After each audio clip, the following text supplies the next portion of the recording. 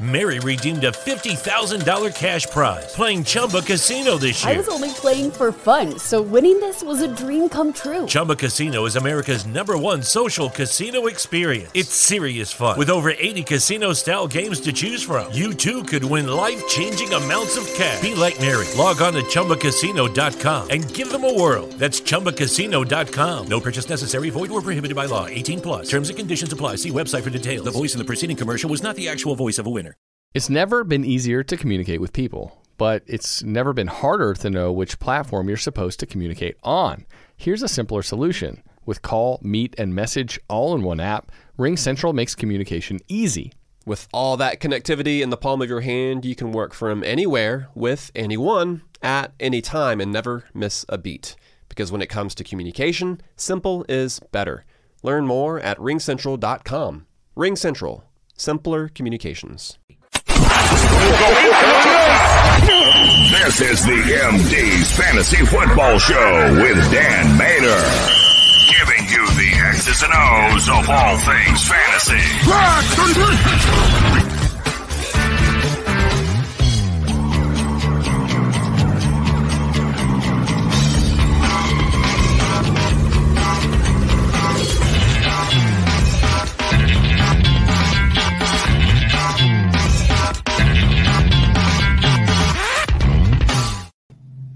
And welcome back, MD Nation, to the show.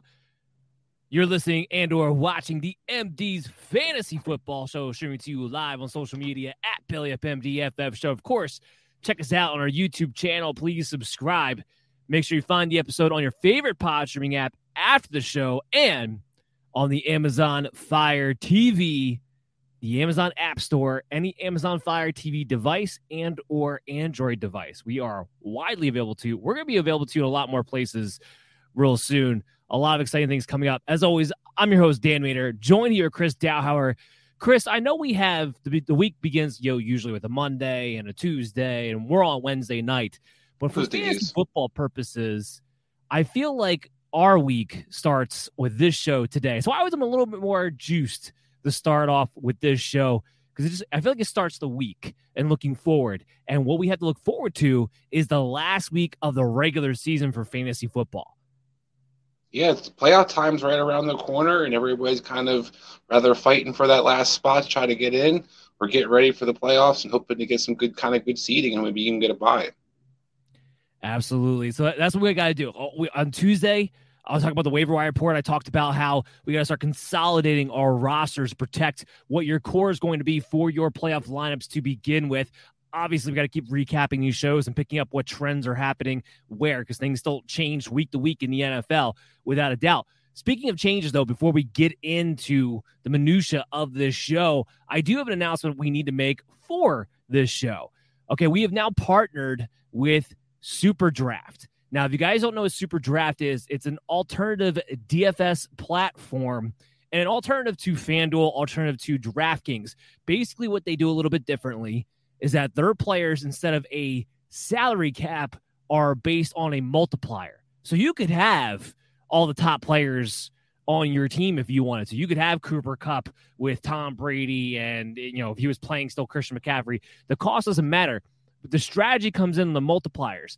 Now, the reason why that is important is because it's much easier for the common fantasy football fan to then win tournaments based on that. You don't have to necessarily know who the third string wide receiver who might see 5 targets that day or catch a bomb and get the value of the cost the salary cap does, like DraftKings and FanDuel, in order to win those big money tournaments. That's the thing about FanDuel and DraftKings. What they don't tell you is that a lot of it, the top 1% of the guys like me, like Chris, and guys who do it even better than we do, spend all their time with the data, all their time with the numbers, all their time with the value. Those are the guys winning 99.9% of the time. Yes, you can get lucky just like a lottery does, but typically speaking, the common fantasy fan who just wants to play DFS and have fun and maybe win a couple bucks and have a good chance to win a couple bucks doesn't necessarily go their way. This is designed to kind of even the scales, as it were. So the MD's DFS contest, we're going to go into more detail on this on Friday when we usually have our MD's DFS contest and lock bets of the week. But the contest is going to shift over to the Super Draft program. what I want you guys to do is you sign up for an account. It's superdraftpro.com/MDFF show. All you got to do is sign up for the account, and you can pick different level members. We'll talk about the memberships in a second because that applies more to the sports book. We'll talk about that more on Friday. But you can join for free and join our contest, which is still very much for free. The link is in the subscriptions or in the comments in our platforms that we're streaming to live now. I'll be promoting it all throughout the week. I wanted to get ahead of this. I don't want to wait till Friday because we are changing things up because we were on DraftKings. So I want you guys to be aware of this today. Nothing changes. You win the contest, you get the Easy Sports betting data for free, and you get your name eligible for a championship football. Trust me, it's a lot of fun. I was checking it out last couple of days, playing a little NBA, and it was just kind of nice to be able to just pick who I wanted and base it off the multiplier and kind of use that as a strategy. A lot of fun and a lot of single entry contests to make it a little bit easier to win money too. So something we'll talk about more and more on the show. We just partnered with them. They are backed by Caesars Entertainment. So you have a big time sports book backing them and backing us as well. Okay. So that's what's going on with the MD's Fantasy Football Show.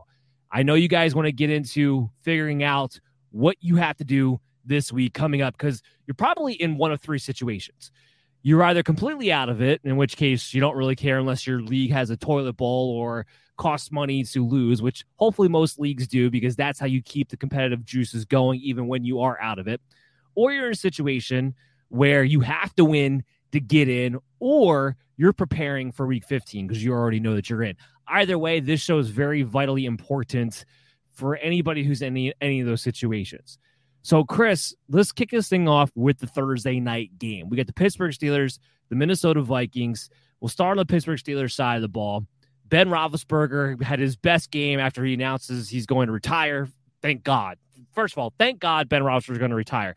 I do want to give him a round of applause. He had one hell of a career, so let's definitely give him a round of applause for that. And then let's give him another round of applause for sparing us to having watched him another season. So he's out. But in the process, Deontay Johnson has been a lockdown wide receiver one with another great matchup coming up here with Minnesota. Patrick Peterson or not, this defense is not very good against the wide receiver. So Deontay Johnson, he's my wide receiver 7. Does he keep this thing going this week and the rest of the fantasy playoffs?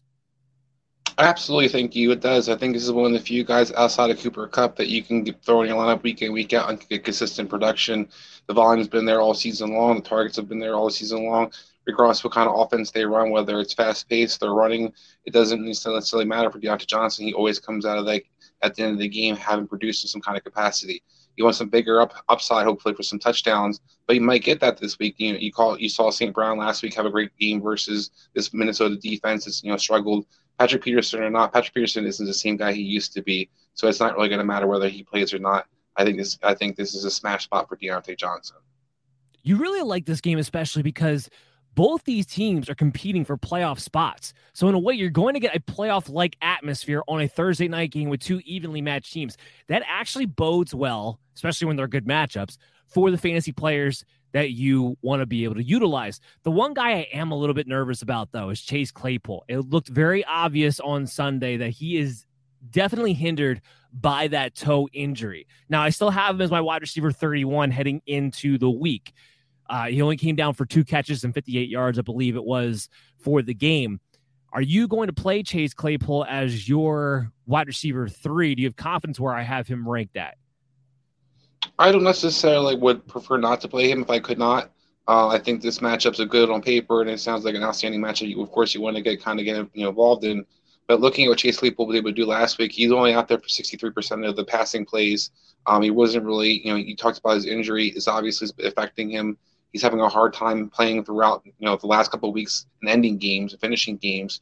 So you definitely have concern about a guy that, could get hurt early on in the game and cost you a playoff spot. So I'm not playing Chase Claypool. I think there's too much on the line. Now, if you're one of those teams looking forward to week 15 or something like that, and you can kind of just mess around, maybe you do and go for the upside. But I think otherwise, I'm trying to avoid Chase Claypool in my lineup this week.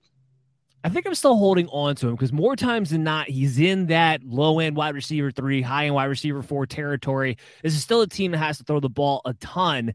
But the main reason why he makes my wide receiver 31, making him a wide receiver 3 play, almost a mid-level one at that for me, because you got 4 teams on bye this week. I mean, what a hell of a week to have that many teams on bye when people are trying to make the playoffs. It really kind of makes you, I was thinking about this the other day, like, are we structuring this wrong? I don't want championships to be in the last week of the regular season, because that's just terrible. But having bye weeks, especially if they can be heavy bye weeks, on the last game of the regular season when people are desperately trying to make the playoffs and need a win to get in, it feels wrong that we have this many teams on bye and we're playing this out in this way. Yeah, I mean, I think it's felt wrong in the last couple of weeks. I mean, things since week 13 or 12 or 13, since you've gone through buys, with all the injuries everybody's kind of dealing with, and add the buys each week that you're kind of trying to overcome as well. It's been hell trying to get into the playoffs, and I think a lot of teams are already kind of struggling having a healthy roster as it is.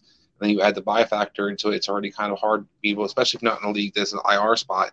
It's really hard to kind of have a roster to kind of throw out there for the playoffs, and it really kind of cheapens what people have done all season long in a lot of ways as well. Yeah, I completely agree. I think the other question we have with the Pittsburgh Steelers as far as fantasy purposes go is Pat Freiermuth. Now, for me, he comes into my tight end 9. All you guys got a taste of last week was what happens when your tight end, who's not a Travis Kelce, a Mark Andrews, or a George Kittle, what happens when they don't score a touchdown. That's it. That's all that happens. He scored more touchdowns than anybody else has been, so especially in this stretch that he's been on over the past 6 weeks. You're not coming off of Pat Freiermuth now, especially not in this matchup. He is a top 10 tight end play for me. I'm not wavering on him at all. Yeah, I think Pat Freiermuth is the reason I'm not necessarily wanting to throw Chase Claypool in my lineup. I think Pittsburgh can only feed 2 guys in their passing game right now, and there are 2 guys who I think that you prefer to have in your lineup this week. Yeah, notice I didn't mention Najee Harris because he's my RB4. Obviously, you're playing him, and I think we've squashed all the concerns there were a couple of weeks ago of, are they going to dwindle down his volume? Because that is the only thing keeping you fantasy relevant, because there's nowhere for him to go whenever he touches the ball, unfortunately.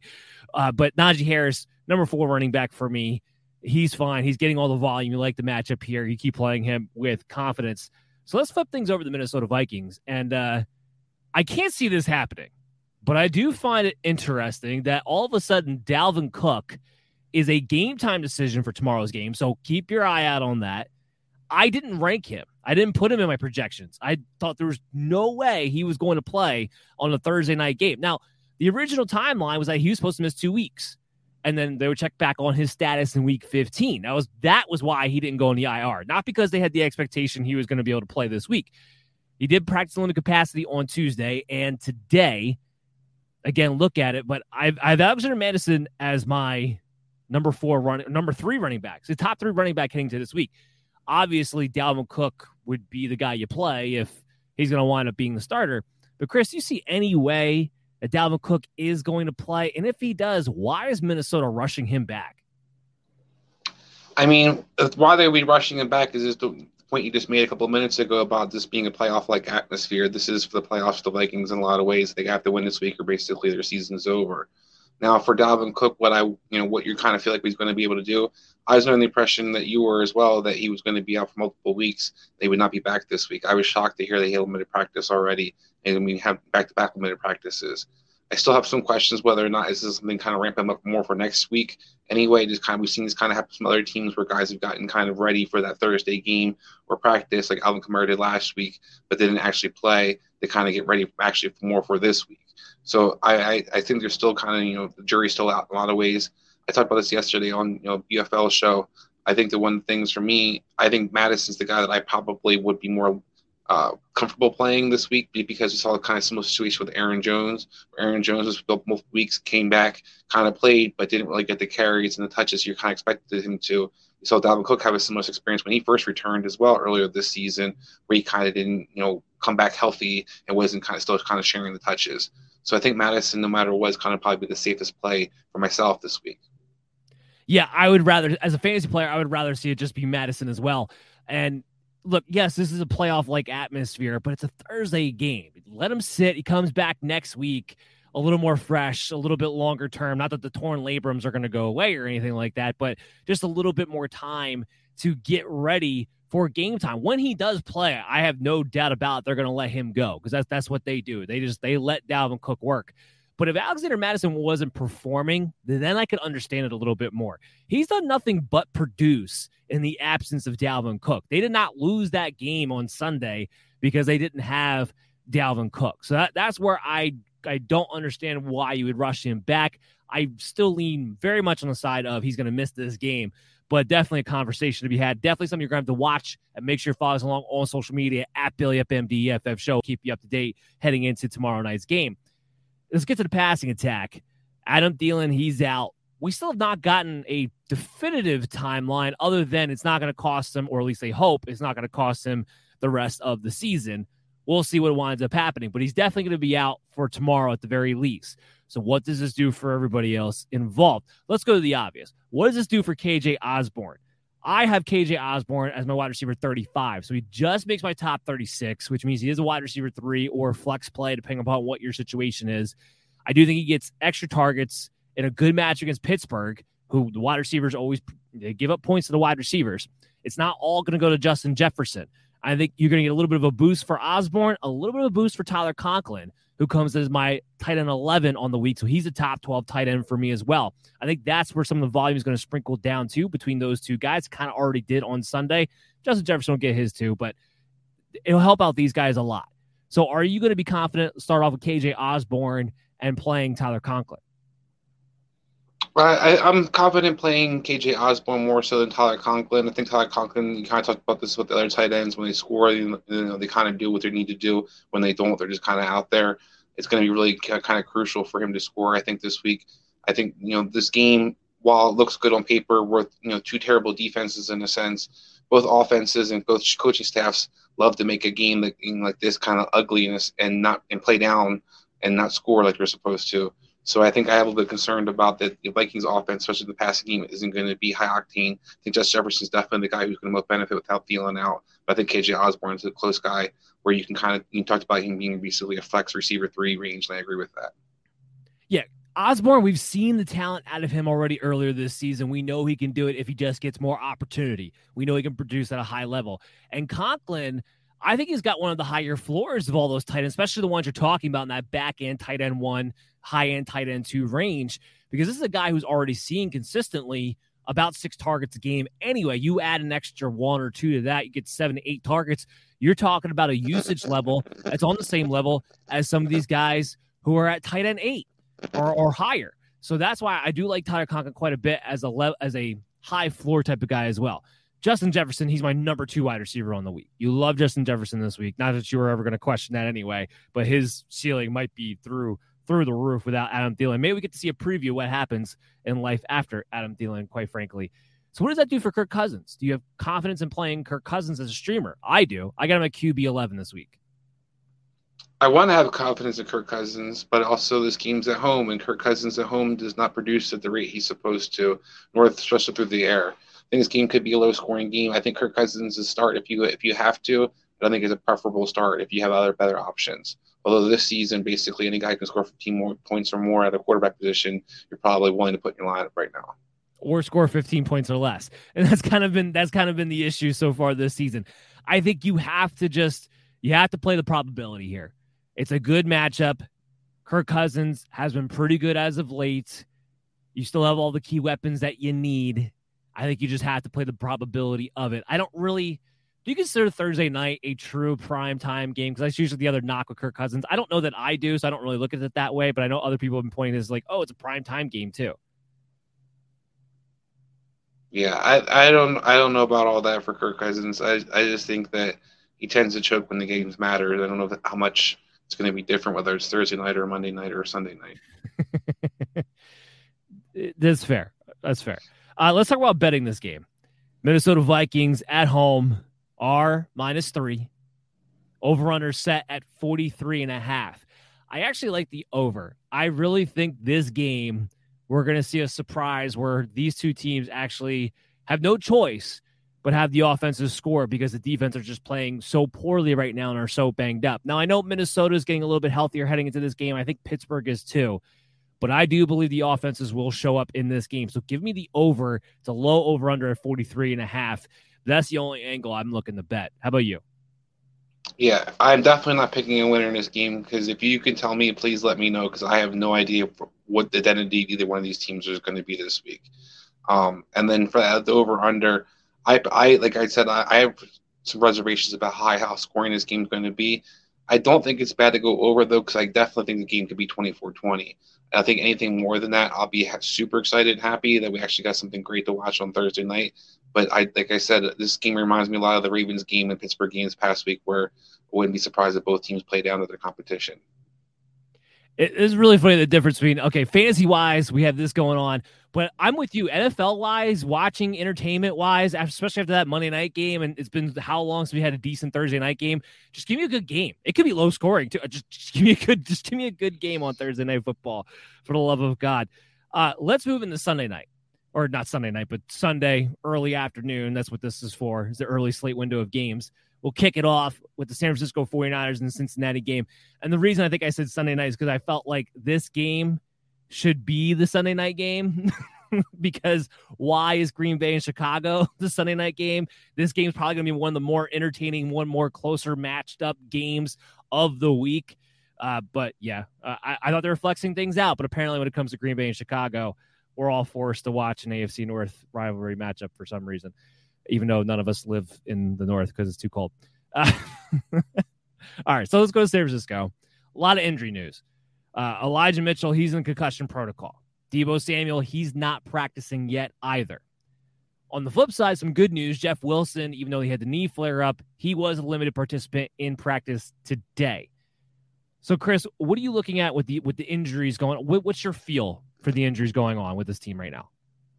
I mean, I think right now they had their fingers crossed Elijah Mitchell's going to be able to play, and that those are hoping on beyond hope in a sense that kind of plans out. I think there's a good chance as long as he can kind of get some kind of limited practice and by Saturday he'll play. Otherwise, I think there's going to be a committee, and that's something we don't necessarily want to touch, particularly what we've kind of seen this year. We talked about Wilson kind of back from the flare up in the knee, but you don't know when that can flare back up again. Hasty looks good on paper, but then we've also seen Juszczyk being utilized as a third down guy in the past, and a guy that kind of was relied on when other running backs went down. So I wouldn't be surprised if this turns into a full-blown committee, and Shanahan makes it unplayable, where it's a situation where you just can't pick any of these guys necessarily that feel confident and stick out there if Mitchell isn't playing this week. Yeah, agreed. So if Mitchell does play, I have an RB14. You're playing him as a mid-level RB2. I think we can both agree with that. Deebo Samuel, he's my wide receiver 5 if he's going to be out there, just because he's going to get the ball one way or another. He might get the ball just as much as Mitchell in the backfield. Who knows? But one way or another, we know he's getting the football. So he's my wide receiver 5 if he's out there. As of right now, I have Brandon Ayuk at wide receiver 27. If Deebo doesn't play, and I'm kind of tending to think he might not, but we still got to see how the rest of this practice week goes. If Deebo doesn't play, Ayuk will probably move inside my top 24, maybe even inside my top 20. So I would be playing him as a solid wide receiver 2. And I think it's important to note that, even though on one hand, you could be like, well, no, duh, if Deebo doesn't play, then the extra target share goes there. But a lot of people got burned last week by Brandon Ayuk. Look, George Kittle is not going to go for almost 200 yards in a game every single week. That was a big reason why Brandon Ayuk wound up not really being that involved. So I think you keep playing Ayuk, especially when the usage is there. And even if Deebo's out there, I still think he's a high floor wide receiver 3. I think you could debate that. I think that's still questionable how much this passing game can kind of feed, how many mouths it can feed in a sense. But I do think there's an option that you kind of saw Brandon Ayuk becoming more the receiver 1 even before Deebo was knocked out for a couple of games or for the last week's game. You saw Deebo kind of being more utilized as the running back, and that's which was saving his value in a lot of ways, was getting those rushing touchdowns and rushing usage, while Ayuk was still catching the ball and using a high-volume target guy who was actually, grading out as a receiver 2, borderline receiver 1 for the last few weeks. Mary redeemed a $50,000 cash prize playing Chumba Casino this year. I was only playing for fun, so winning this was a dream come true. Chumba Casino is America's #1 social casino experience. It's serious fun. With over 80 casino-style games to choose from, you too could win life-changing amounts of cash. Be like Mary. Log on to ChumbaCasino.com and give them a whirl. That's ChumbaCasino.com. No purchase necessary. Void or prohibited by law. 18+. Terms and conditions apply. See website for details. The voice in the preceding commercial was not the actual voice of a winner. Start a journey, not a fad. Kick off your fitness journey with up to $500 off Peloton Bike, Bike Plus, or Tread packages. Choose the package that will take your training to the next level with accessories like our cycling shoes, heart rate band, non-slip grip dumbbells, and more. Join now and you'll see why 92% of households that start the year with Peloton are still active a year later. All access membership separate. Offer ends January 8th, 2023. Excludes Bike, Bike Plus, and Tread Basics. See additional terms at onepeloton.com. Agreed there. Obviously, you're playing George Kittle at the tight end 3. And you're petrified if you're a Kittle owner like myself, though, because you're also, as you just pointed out, he's not going to get 200 yards, but it could be one catch for 13 yards, how it's kind of going season's going. But regardless, you got to play him as your top. You do, and it just sucks. There's no other way around that part. We can flip things over to Cincinnati because Jimmy Garoppolo, he's a QB 17. He's really outside of my streaming territory. And I'll just add this one last caveat in there. If Elijah Mitchell doesn't go and Jeff Wilson's activated, Jeff Wilson will be the lead ball carrier. I think you'll probably see JaMychal Hasty be the main pass-catching back. But Wilson will probably be in that low in RB2, high in RB3 territory where you're probably going to not have a better option if he's going to be the lead back. We'll just add that in there too. Cincinnati. Joe Burrow has been a very difficult man to rank at the quarterback position. It's been very, very frustrating to me. I keep wanting to put him in my top 12, and then he screws me, and then when I put him outside my top 12, he goes for 300 yards. But it's been ugly. He's on a lot of turnovers. However, 49ers secondary, except for when they play the Rams, doesn't get a lot of turnovers, generally speaking. And it's very susceptible secondary for a team whose wide receivers, I know Jamar Chase production-wise isn't playing great, but the balance between him and T. Higgins should be a matchup nightmare for the San Francisco team. Joe Burrow doesn't quite make my top 12, but he is my QB 13. I think he's a guy that you can definitely play if you're in that territory looking for quarterbacks. I think he's one of the higher floors in this week's matchup, and a good matchup, even though it might not necessarily show it on paper. But where are you at on Joe Burrow right now? Yeah, I mean, you kind of hit the nail on the head with this guy's just wildly inconsistent, and it's really hard to kind of pigeonhole, just like the Cincinnati team in general, of what you're going to get from week to week. I think the one thing we've kind of seen, we've beat the drum on a lot this year about the Cincinnati offense is that they don't have the same pace they played with last year, and as a result, you're seeing the limitations on this passing attack, where it has to have kind of comeback situations or situations where things go awry for them to kind of open it up and get throwing the ball and using Joe Burrow. When he doesn't get multiple touchdown passes, he's highly efficient, but you have so many games where he's getting basically 200 yards, 250 yards. And then you're only getting, 2 touchdowns. You can't live off that.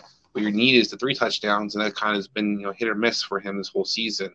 As Joe Mixon kind of ascended throughout the season, Joe Burrow's production has kind of descended as the season progressed. It's going to be really interesting to see what kind of, Cincinnati offense shows up versus 49er team. They should be able to do both. And the 49ers are supposed to get their linebacker back this week, possibly, which will help against Joe Mixon, who might, could be banged up himself. But I think Joe Burrow is still a guy that you feel pretty confident putting out there. And as I kind of pointed out at the beginning of the show, right now quarterbacks aren't, really lighting up scoreboards. So a guy like Joe Burrow has a safe floor. You can pretty much feel confident in this matchup to put in your lineup this week. Yeah, agreed. I think the main point is that he falls into that tier of guys between Kirk Cousins at 11 and guys you have at 16, where they're all playable options and should be in a situation where they could do well, but might not, just because that's kind of how it's gone this year. Very inconsistent as far as that front is. I will say this, though, his weapons might be a little bit banged up. You kind of mentioned Joe Mixon. I think Mixon's going to be okay because he picked up that neck injury during the game. He was able to come back and finish the game and had his regular snaps for that too. I know there's a period where he came back in, kind of came out, but when he came back in that second time and finished out the game, he was out there as much as he was any other time. So I'm not really worried about Joe Mixon from that standpoint, although keep your eyes on the practice report still. He is sick. That's why he missed practice today. It was because of the neck issue. He does have an illness. It's a non-COVID illness. So that's a good part there. But we've seen so far this year players picking up illnesses and not being able to play on Sunday, more so than any other year I can actually remember that it's not COVID related. Usually they play through it or find a way. This year's been knocking guys out. So keep an eye on it. Hopefully he'll be all right. If he plays, he's my RB2 overall. So I love Joe Mixon this week. But T. Higgins has an ankle issue. Now, we didn't get a lot of details, and we never really do out of Cincinnati. That's the annoying part. But this is a new injury, first and foremost. He had a great game. He played the whole game, so we're not exactly sure when he picked up the ankle issue to begin with, but he wasn't able to practice today. we'll operate this theory under the assumption he is able to play. Right now, I have Ja'Marr Chase at wide receiver 9. I have T. Higgins at wide receiver 16. But an argument can be made that, especially the way they've been playing as of late, but more importantly, the way they've been utilized as of late, is T. Higgins usurping Ja'Marr Chase as the number one receiver on this team, Chris? I mean, the last few weeks he has basically only odds the usage and the target rate. He definitely has in a lot of ways. But I also think it's an adjustment. You're just seeing the defense is kind of taking away Ja'Marr Chase. They're trying to limit him. That's also why you've seen Joe Mixon production kind of jump the way it is. I think it's just this kind of ebb and flow you're going to see naturally that kind of happens versus good offenses and different teams that kind of adjust to different teams. Right now, teams are adjusting to Cincinnati's Ja'Marr Chase trying to take him away in the big play. As a result, you're seeing T. Higgins get one-on-one coverage, and you're seeing Joe Mixon not see multiple guys in the box, and you're taking advantage of that. I think Ja'Marr Chase is still the guy that you want in your lineup based on his upside potential and ability to kind of take one. And you do think that Cincinnati is going to probably try to get him more involved at some point and kind of recognize that there's some tendencies going on for this team. But I think Higgins is still a safe play. As a result, we would jump by him all year long. It's probably one of the safer number 2 receivers you can put in your lineup week in, week out, and hope for some upside, but have a pretty good opportunity for a floor as well. And look, Ja'Marr Chase, I know he hasn't been performing the way you want him to, or the way he did in the beginning of the season, but what he was doing at the beginning of the year, it wasn't something sustainable to begin with. There's no way I'm benching Ja'Marr Chase, and I proved that in my ranking because I still make him a wide receiver 1. This is one of the better matchups he's had. That's the other problem Ja'Marr Chase has had. He's taken over his number 1 receiver. He gets all the attention, and they've had tough matchups. This is not one of them. So I'm having confidence in Ja'Marr Chase, and there's no way I'm going to bench him at any point during the fantasy playoffs. Do you feel any differently or no? 100% agree. This is one thing that I think people are kind of overreacting to, particularly the receiver position this year. You haven't seen the consistency from the number 1 receivers, so people are getting down a lot of people like Ja'Marr Chase and DK Metcalf, etc. But a lot of these guys, nobody's really producing other than a Cooper Kupp and Justin Jefferson at a top-notch rate week in, week, or Deontay Johnson. Everybody else is pretty much hit or miss. What other better options do you really have out there that you're going to add to your team or play over some of these guys? To me, that you're just going to be kicking yourself in the head when you see Ja'Marr Chase, go for 200 yards. Yeah, 100% agree there. All right, betting this game, it's -1.5 for San Francisco on the road. So they are road favorites. The over-under set at 48.5. I'm taking Cincinnati because Cincinnati, they usually bounce back really well after a bad loss.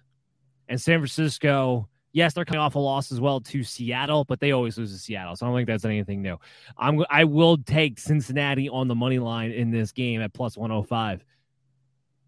Yeah, I was going to push on this game, but then when you just kind of won me over, I think Cincinnati will win this game. I do think that them playing at home is going to help them. They have been kind of Jekyll and Hyde from week to week, and I think this week they kind of get back on track. And it's a great matchup on paper versus for them as well, as you kind of talked about Ja'Marr Chase. You can look at that entire lineup offensively and defensively. It's a really good matchup for the Cincinnati team to kind of get right. And the 49ers are kind of limping in, where I think a lot of people kind of expected them to be back on track and be his top, playoff contending team. I think that's still a little higher expectations than this 49er team can actually live up to. I 100% agree. Let's dive into Baltimore and Cleveland. Get another matchup, the same matchup twice in 3 weeks now. Yeah, Cleveland gets a bye, plays Baltimore, gets a bye, comes back, plays Baltimore again. Well, yes, let's start with Cleveland. Do you think maybe, because now they've had 2 weeks to prepare for Baltimore after having played Baltimore, so you got to figure they've done nothing but watch that tape of them losing to Baltimore. The one thing that I had to be obvious on that tape was that maybe, just maybe, it's not a good idea to come out going, spread football with Baker Mayfield to attack this Baltimore team, and maybe you stick to what got you there in the first place, what makes you good in the first place, your running game. Nick Chubb, Kareem Hunt, let them do the work, have Baker Mayfield just make a few plays to keep the offense going here and there. Do you think maybe they figured that out, Chris? Well, I was trying to figure out that earlier Raven game, was there a Beckham name going across number 24's back or Kareem Hunt's back as well? Because that's what it seemed like. They were not allowed to be involved in this offense. Stefanski was treating them like they were in a doghouse for some stupid reason. And this totally gets the MO of this team has been all year long. It didn't make any sense. They overplayed their hand. And Ravens haven't been that great against the run all season long either. So it's not like the typical Raven team that you would kind of play against. So I have no idea what Cleveland was doing. I don't know how they think about putting the game in Baker Mayfield's hands, and that banged-up receiver core was going to be the answer. Guys, never fear. Nick Chubb, he's my RB11. He is an RB1. Kareem Hunt is my RB24. The one thing going for Kareem Hunt now is that he got back in that game. He didn't get hurt. He's now had the bye week. So you kind of expect him to be as close to 100% health as he's probably going to be this season. I do think Cleveland corrects their mistake from their first loss to Baltimore 2 weeks ago. They get back to what makes them great. That is giving the ball to Chubb, giving the ball to Kareem Hunt, and getting the hell out of the way. So outside of that, I'm playing them with confidence, first and foremost. Chris, as you pointed out, Baltimore is a bottom 15 run defense this year. It's not been a very good run team. Jarvis Landry does come in at wide receiver 31 for me. He looked like he was starting to get some of his bounce back heading into the bye week, starting to get open a little bit better. And when it just comes down to it, there's no other wide receivers of Cleveland to really hang your hat on. No, there's not. I mean, and I think Jarvis Landry is not much to hang your hat on either. So I think this passing game in general is something I would prefer to avoid if possible. I agree with that. I mean, there's not much of a ceiling when you're talking about Jarvis Landry. There's no doubt about that part of it. Let's flip things over to the Baltimore side. So I made sure Lamar Jackson was not my top 3 this week. However, he's still my number 6 quarterback overall. He still gives you that base floor of the 55, 60 rushing yards at minimum.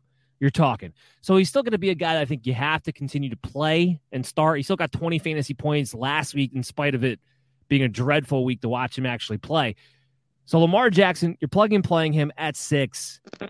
You can't expect the big Lamar Jackson games. One, they haven't happened for a while, but 2, Cleveland's defense also got a lot healthier after the bye week, and we know that they can be a really good defense, especially when they're playing against their AFC North divisional opponents. So Lamar Jackson, just expect him to be good, not great. The big thing I want to get in here, too, is Devonta Freeman. He is my RB23 on the week. He's a top 24 running back. He's a solidified RB2.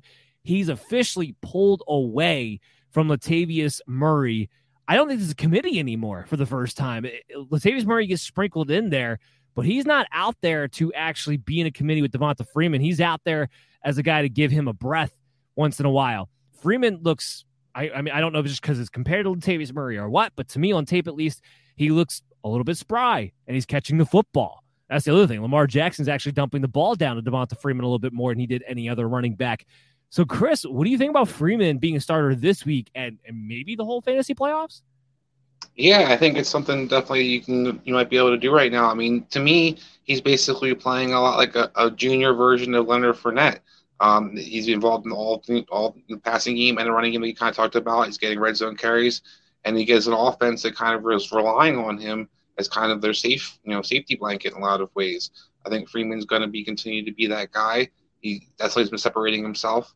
It's definitely something that you've seen over the last 3 or 4 weeks now, where he's been getting multiple, 15, 20 touch games. You have to kind of ride with Freeman as long as you can and be pretty much excited that you've kind of stumbled into an RB1 or RB2, I should say, in this late in the season. I do have Marquise Brown, my wide receiver 15. I know it didn't go great the last time around. I was coming back from a thigh injury, but he was able to get through last week's game without having any setbacks. And really, if you went back and watched that game, he should have had a bigger stat line. There were some missed opportunities from Lamar Jackson I don't think happened again. So Marquise Brown's been so good this year. You're playing him at wide receiver 15. I mean, Chris, do you have any concerns? I do a little bit. I think Ward's playing really well. He's healthy. I do have some concerns that this is kind of a Marquise Brown's kind of being taken away more and more in his offense over the last few weeks. And I wouldn't be surprised if this is a game where he doesn't kind of show up where you're hoping you get a 30-catch, 31-yard game. Yeah, I don't know if I agree with that. I would agree with that more if they weren't being so weird about Rashad Bateman, where all of a sudden Rashad Bateman's not really part of the offense as we saw last week. Let's be real. They're being weird in general, their whole passing attack. And a lot of it's got to do with Lamar Jackson, I believe. I think, Greg Roman's not doing him a whole lot of favors, but I was just kind of thinking, sitting here, and I just wish, Aaron Rodgers could sit down with Patrick Mahomes and Lamar Jackson right now and kind of go over when Aaron Rodgers kind of went through the end of McCarthy's, run in Green Bay, where he wasn't making that first quick throw and kind of holding the ball, and as a result kind of was making the offense sputter. Patrick Mahomes and Lamar Jackson is doing the same exact things right now, where they're just holding the ball, missing the easy, quick throws, or missing throws that they could make. Always looking for the home run throw, always looking for that big play throw. And right now, I think it's really hindering their play. No, valid, which is why I think you have to just stick to the guys who've been performing all year long. I'm not playing Rashad Bateman. I'm not playing a Sammy Watkins. I am going to stick with Marquise Brown. And, of course, Mark Andrews, my number 2 tight end on the week. I do think he's going to bounce back in a big way after getting missed out on a touchdown and missing out on that 2-point conversion last week. I do think he bounces back because he typically does that after those kind of performances. As far as betting this game goes, Cleveland Browns minus 2.5 in Cleveland. The over-under at 42.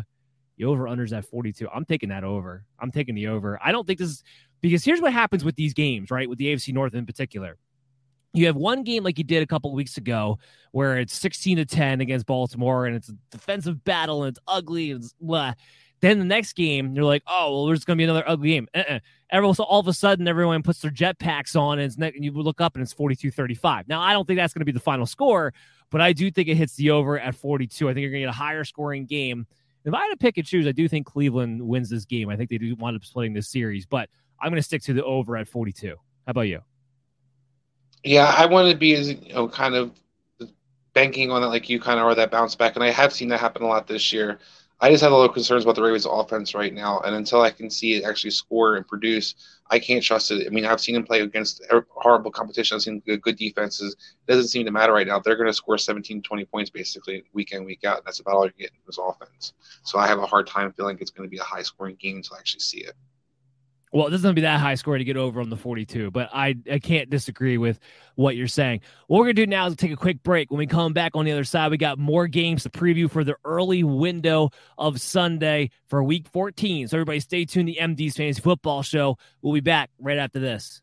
MD Nation, we want to welcome in a new sponsor of the show called Props Fantasy from PropsFantasy.com. Props Fantasy is a website and app which allows users to import their season-long fantasy teams to challenge other season-long fantasy teams. Their crucial difference is that you can challenge other teams that you are not playing in your league that week, or aren't even in your league, or not even on the same platform. The idea behind Props Fantasy is to let casual season-long fantasy players use the teams they already have to engage in daily fantasy-type contests for winnings. Users can wager anything from $1 up to $1,000 on a head-to-head challenge.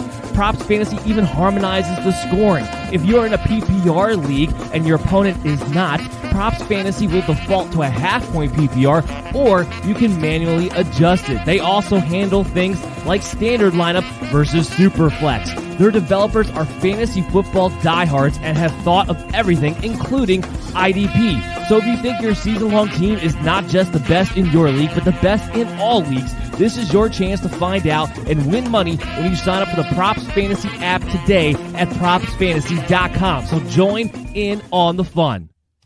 You're listening to the MD's Fantasy Football Show. And welcome back, MD Nation, to the show. You are listening and or watching the MD's Fantasy Football Show, streaming to you live on social media at BillyUpMDFF Show. Please subscribe to our YouTube channel when you get the chance to do so, and check us out after the show on your favorite pod streaming app, and then download us on the Amazon App Store for your Android or Amazon Fire TV devices. As always, I'm your host, Dan Mader, joined here with Chris Dowhauer. We just previewed the Thursday night game and a few of the early slate window games for Week 14. We're continuing on with that now.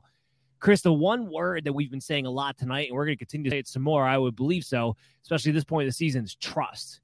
What do you trust right now? Because trust is all you can have heading into these critical matchups beginning in Week 14 and will be all throughout the playoffs. It's not about taking the chances. If you're going to go down, you want to go down with the players that you felt like gave you the best chance to win, that you trusted the most to get the production that you were hoping for. Because if you wind up losing because you took some Wild West crazy shot on somebody, you're going to hate nobody but yourself. But at least then you can say, look, my team just wasn't the better team that week. So trust, that's the word. Those are the players that we're looking for in these matchups as we go through this. That's why I'm not talking as much about guys that you might want to take a hit or miss or a boom or bust type of shot on. We're not talking about those guys. This is where you consolidate the roster. That's why you got to go back, listen to the waiver wire report. I know waivers probably cleared at this point, but I had guys on there that were probably not going to get picked up because they're going to consolidate your team moving forward. Trust. That's what we're looking for. Speaking of, though, when we say trust, what in hell do you trust on the Jacksonville Jaguars and the Tennessee Titans right now? They're all players we don't want to trust. All right, let's start with James Robinson because I think you're forced to trust him if he's out there and playing. Last week was terrible. I get it. I know. He had 9 carries. There's a lot of controversy. Was he benched for the fumble? Was he injured? Who knows what comes out of Urban Meyer's mouth? I don't really care. Here's what I know. If James Robinson is healthy enough, he'll be the guy out there and starting. And if he's healthy enough, I'm playing him as an RB2. Comes in an RB16 for me this week. I know Tennessee's defense in general has been better before they're heading into the bye, but there's literally nothing else on Jacksonville's offense that they can do at a consistent rate at all. So I'm plugging and playing James Robinson. Are you more fearful than I am? I am not necessarily more fearful. I think I look at him more as a flex play. I hope he's got RB2 with some potential. You probably going to play him right now on your lineup as an RB2 because there's so limited options right now for most people's rosters. But I think right now you're looking for flex production out of James Robinson, but I do think you have to play him if you have him. Yeah, I agree. By the way, go ahead. I was just going to say, how great must it be to be Urban Meyer, where you get paid millions of dollars and you're never responsible for anything. Nothing ever is your fault. You never have to. You didn't know. You were just a coach of the team. Who are you to talk about playing time? What would you know about that kind of stuff? That's not your back's coach job. Yeah, running back coach does that stuff. Come on. In case you guys didn't hear it and you're listening to this, Urban Meyer after the game said, well, the running backs coach, it's his job to decide which running back goes in at one point in the game. So when James Robinson came out, but then eventually came back in when the game was very much well in hand, he said it was the running back coach's call, not his.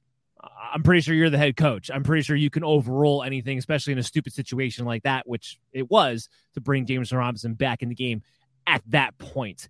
Give me a break. But yeah, no, Urban Meyer, he's never responsible for anything. He's a golden man on a golden cloud somewhere up above the rest of us mortals. And we're just in his world and we're just living in it. Apparently there's nothing else for Jacksonville to care about though. Cause nothing's working out receiver wise. They just want to pack this season up and go to hell home and try again next year. So let's move over to Tennessee. We got three things really interesting to talk about, but 2 things I want to kick it off with. First up, Julio Jones back at practice today. There's no A.J. Brown. We know they are in dire straits for a wide receiver.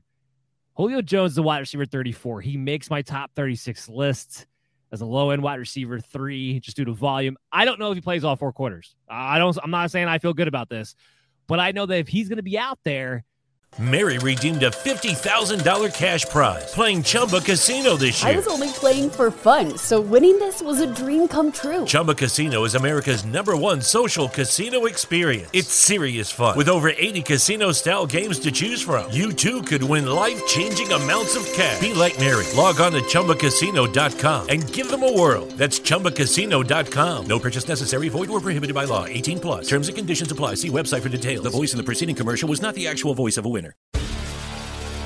Hi, I'm Maria. And I'm Mike. And we're Team Ready. Black Hills Energy knows your home is where your heart is, so they want you to be ready. It's all about keeping you safe, prepared, and making your home as energy efficient as possible. Everything from how to weatherize your home to how to stay safe during extreme weather. Be ready for anything. Go to blackhillsenergy.com/Team Ready. I don't think there's much of a competition for the target share, and it's a good matchup against Jacksonville. So if you want to talk about a DFS play, Julio's it, but I think you can contemplate him as a wide receiver 3 this week. Yeah, you talked about not playing any kind of, the guys that you trust. Can you trust Julio Jones this week? I don't know if you can trust him. I think you can trust one of 2 things is going to happen. Rather, you're going to put Julio Jones in your lineup and he's going to get hurt in the first quarter right off the first play, pull up a hamstring, or he's going to go off for 180 yards. I think there's no in between for Julio Jones this week. I think you're going to get one of the two. On your bench and drop 30. Yeah, it's gonna be one or the other. I'm totally there with you. That's why he's definitely an option depending upon what you have. Yeah, I know that Griffin's supposed to come back this week, and people have kind of reluctance, but I agree with you. If anybody's thinking about some of these other receivers and dumpster diving, some of the receivers people are kind of pulling out right now, and you were actually looking at Westbrook Klein at some point, you better be playing Julio Jones. Well, that's kind of more my point. If you're actually willing to play one of these other guys, then you got to be willing to play Julio.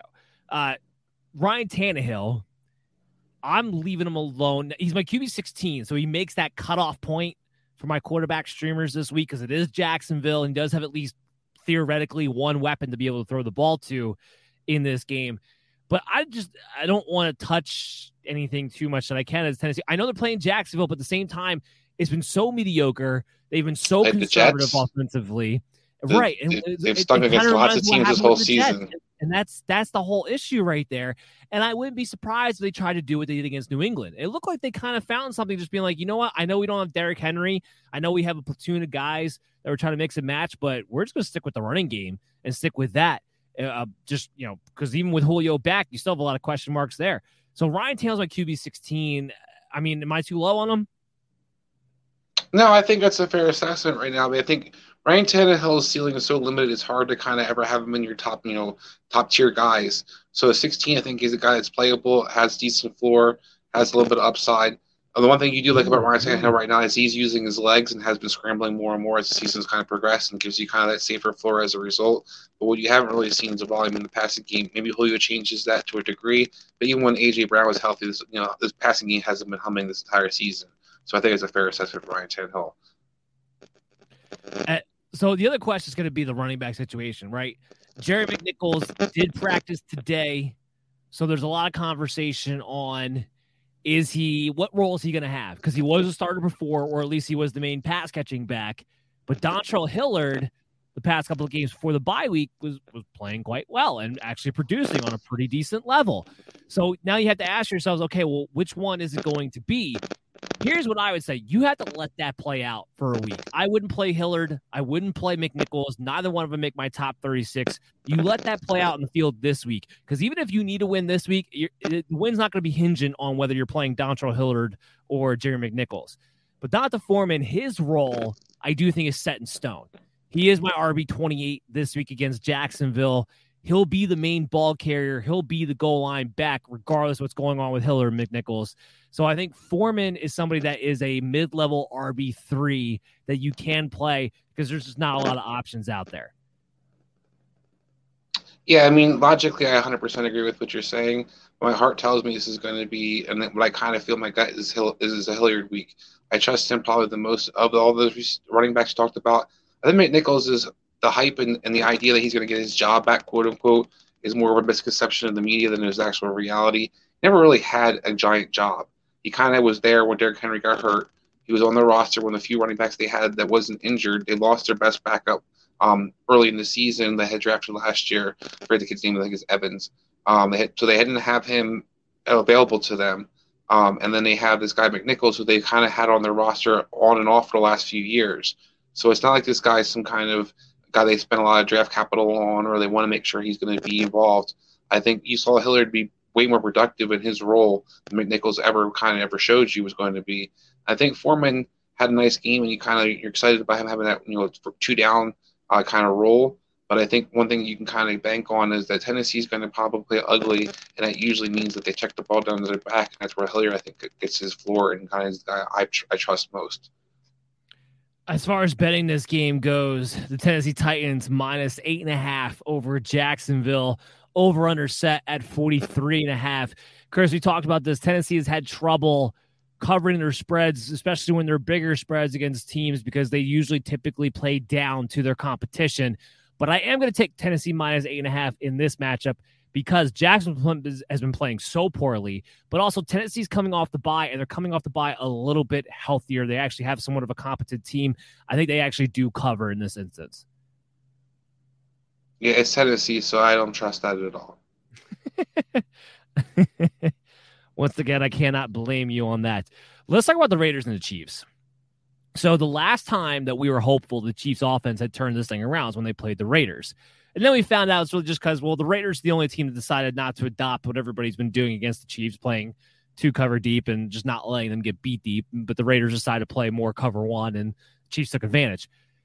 I don't know if the Raiders are going to learn anything from that because that's what their defense does. It's just they don't really adjust to it. That's how they play. So I think, in a way, big things in store for Kansas City. Having said that, this is the lowest I've ranked Patrick Mahomes because I can't do it anymore. He's had 1 game in the past 6 weeks where he's finished as a top 12 quarterback. That's it. So my QB 9, because it's the Raiders, and this was the last time he had the big game, and I do think that the Raiders will not adjust once again. So the opportunity will be there. But the fact that Mahomes has been so maddening has to be reflected. I think I do that with him at my QB 9, but I would still play Patrick Mahomes this week. Yeah, Patrick Mahomes and his whole Chiefs offense is just going to be something that I think we're going to have to just accept isn't going to be what we hoped it was going to be this year. They came off the bye. You saw no changes offensively. You saw nothing look better.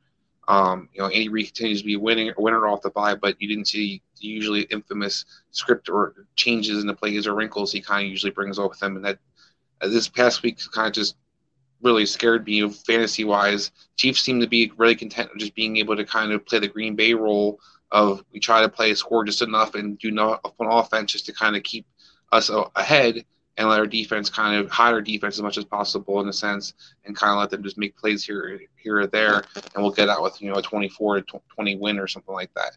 I hope that this kind of gets back to what we saw a couple weeks ago against the Vegas, and they kind of able to kind of reestablish Patrick Mahomes in the passing game, but I'm not necessarily banking on it. The only thing I really feel like you kind of look at for the Chiefs offense is the running back situation seems pretty stable right now, where they're getting the usage you were kind of hoping for most of the season.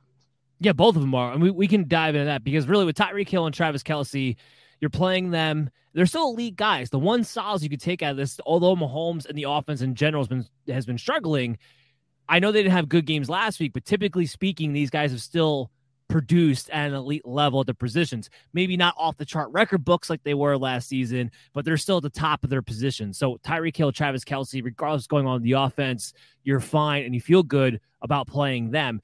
But the running back situation is interesting because now we saw last week it was Clyde Edwards-Helaire and it was Darrell Williams. It wasn't just one or the other. Clyde Edwards-Helaire leading a little bit of the way in the carries, and technically they wound up with the same amount of catches and targets, but Darrell Williams had more routes run.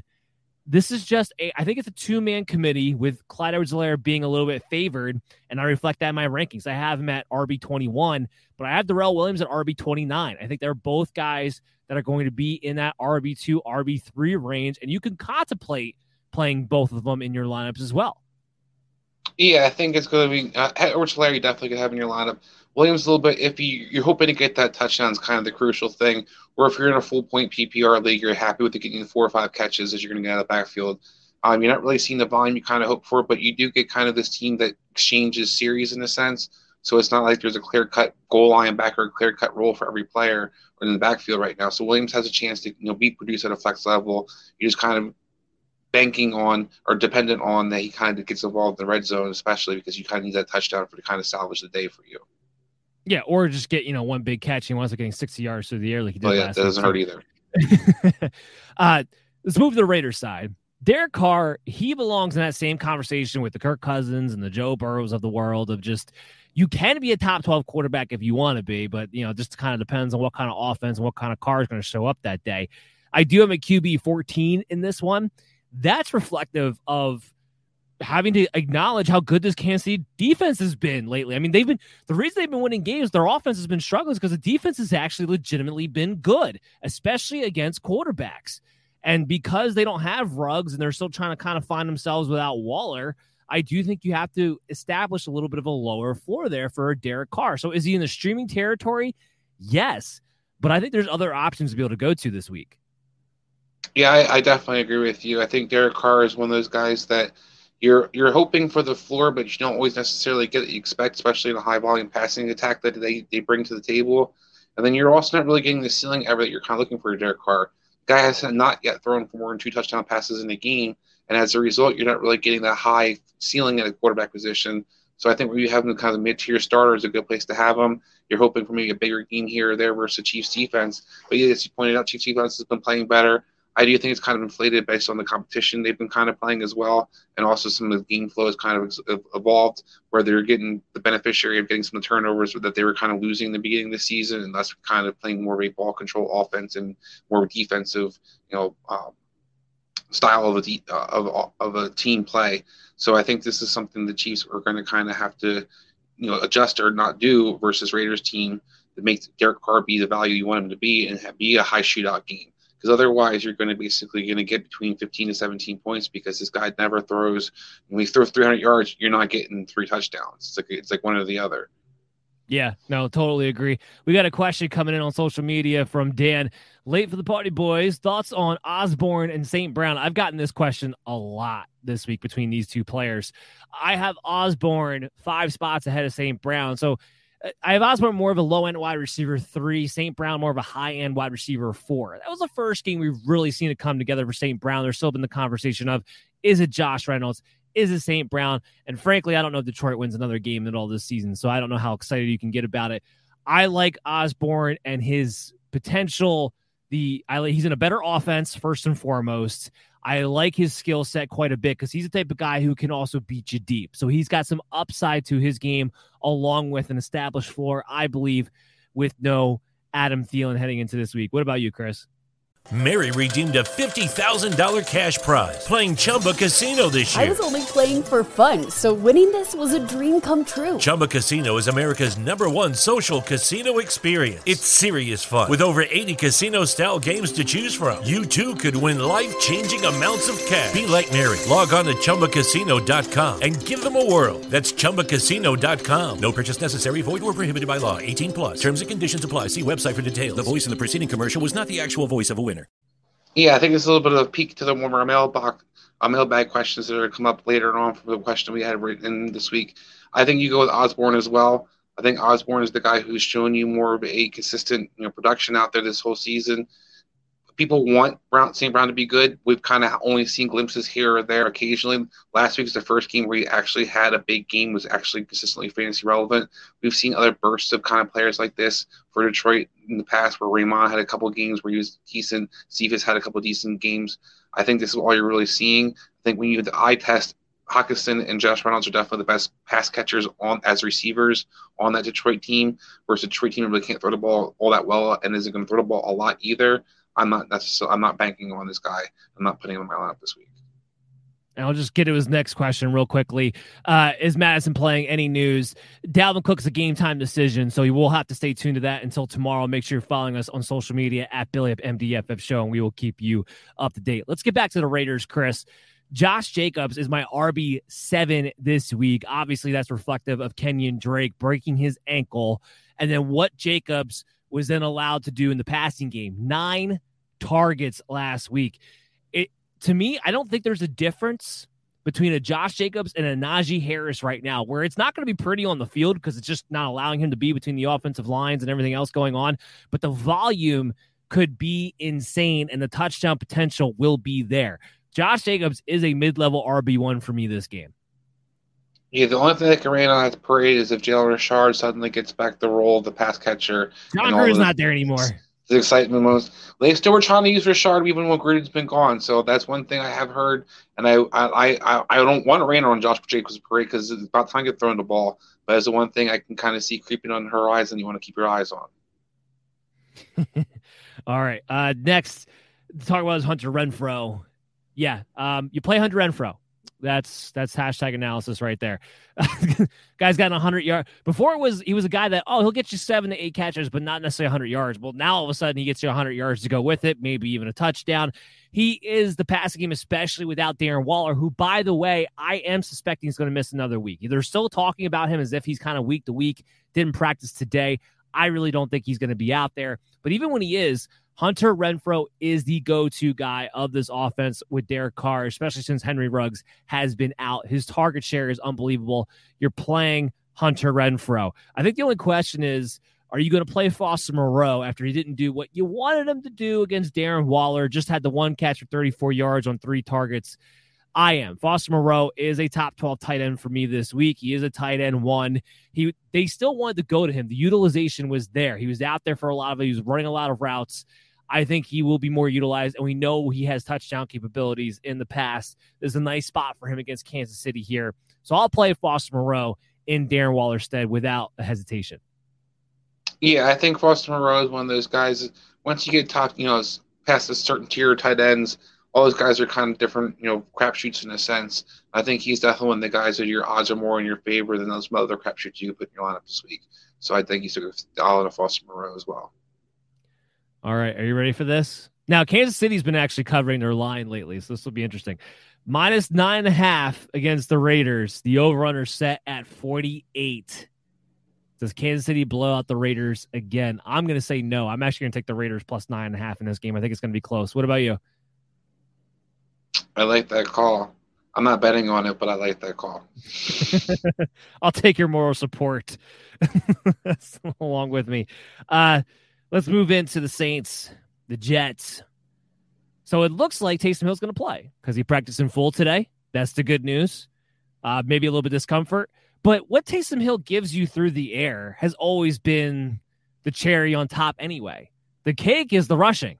That's all you care about. As long as this guy runs, that's all you need him to do. And against the Jets, I think he'll be okay. Taysom Hill is my QB8 this week. I have all the confidence in the world playing him as a quarterback 1. What about you, Chris? I'll take you a step farther. I think you can make an argument he should be a top 3 quarterback this week. I think that you look at a guy that has outstanding production potential versus this Jets defense that just got lit up by the Stash last week. I know that was through the air, but Taysom Hill can make some decent throws. Sean Payton called a good game last week. If he calls a similar game this week versus the Jets and Alvin Kamara is healthy again, just watch out. This Saints team's going to score some points. Taysom Hill is going to be a guy who's the beneficiary of that. And I think this guy right now is going to give you a lot what Jalen Hurts was giving you in the beginning of the season. And a guy can give you 20 to 30 points week in, week out for the rest of the season. I tend to agree with you because he's always going to be a threat to get rushing touchdowns. So have a good opportunity here. You mentioned Alvin Kamara being back. He practiced in full today. It does look like Alvin Kamara is going to return. And thank goodness, because Mark Ingram had to go on the COVID-19 list. So he's highly questionable at best for Sunday. A lot of the reporting around him is leaning towards him being out. So Alvin Kamara might be back and in line for a big workload right off the bat. Now, it doesn't really matter. He's an RB1 if he's playing, but it'd be good to see him back after a month of play. Do you think there's going to be really any limitations on him this week? I think even if there is, you're super excited he's playing versus the Jets. So even if he gets 10 to 15 touches, you're still going to probably get over 100 yards. I did have Mark Ingram as somebody who I thought could possibly be in the top 36 because the role that he's played since he's come to the team, even when Kamara was healthy, it was only for like that 1 week. But we saw right off the bat, Mark Ingram will be allowed to get his 8 to 10 or so carries within the confines of his offense. I don't expect him to play, so I took him out of my rankings. You're kind of looking for other options there. With Deontay Harris suspended, are you interested in any of these wide receivers? Now, I don't have anybody ranked inside of top 36, so I'm not. But I want to see if you have any argument for Marquez Callaway or Traquan Smith. No. I'm very excited about Taysom Hill, and I'm very excited about seeing Sean Payton kind of get back on his game. One thing I saw that kind of stood out to me with Taysom Hill was that everybody's going to get kind of involved in the opportunity to kind of spread the ball around to different guys. So other than Alvin Kamara, I don't know who's going to eat week to week in the passing game. I tend to agree. Let's flip over to the Jets side of the ball real quick. So Tevin Coleman, he's got a concussion. We got to see if he's going to be able to play or not. If he doesn't, I will have interest in Ty Johnson as a RB3. I do believe it would be Ty Johnson as the lead back in that offense if that were to happen. But still, you're playing against the Saints. Nobody really has big upside as a Jets starting running back. But since it's a week you're so desperate, he would be an RB3 if Tevin Coleman doesn't play. If Tevin Coleman does play, he's an RB30 for me. So kind of in the same territory anyway. Corey Davis is out for the rest of the year. So Elijah Moore now gets to step in, but now Elijah Moore picks up an injury. We're not sure how serious it is yet, but he wasn't really able to practice today. He's dealing with a quad issue. Let's take this from the aspect of Elijah Moore plays, because if he doesn't play, then you're just not touching the Jets at all, fantasy-wise anyway. But if he does play, I do have him at wide receiver 21. Now, I have some fears because while the Saints defense hasn't been great, Marshawn Lattimore still has been pretty good consistently, and he would shadow Elijah Moore in this situation with no Corey Davis being around. But the guaranteed target share I think kind of balances that out to some degree because, yes, Crowder's there, but Zach Wilson clearly just wants to go whoever that number one outside wide receiver is. In this case, it would be Elijah Moore. So I do have him at wide receiver 21. I think you're playing him if he's activated and good to go. What's your take on Elijah Moore, not just this week, but the rest of the fantasy playoffs? Yeah, I love Elijah Moore's talent. I love his skill set, but I don't love the usage out on the outside consistently the way they have been and refusing to kind of use him in the slot where I think he'd be most effective. As a result, I think Zach Wilson has been kind of feeding him enough to kind of keep him fantasy relevant and keep that hot streak kind of going. But what I haven't seen is him consistently being the guy that they're looking for, down after down, and the passing game really being something that's successful right now. So overall, I have some concerns about Elijah Moore's overall production. I think he's seeing the volume that you kind of want to see as a percentage-wise in the passing game. I just don't trust his Jets passing game enough to kind of think they can necessarily feed Elijah Moore, particularly with a Gilmore kind of matching up on him. A Lattimore matching up on him, that I think is going to be a difficult matchup for him.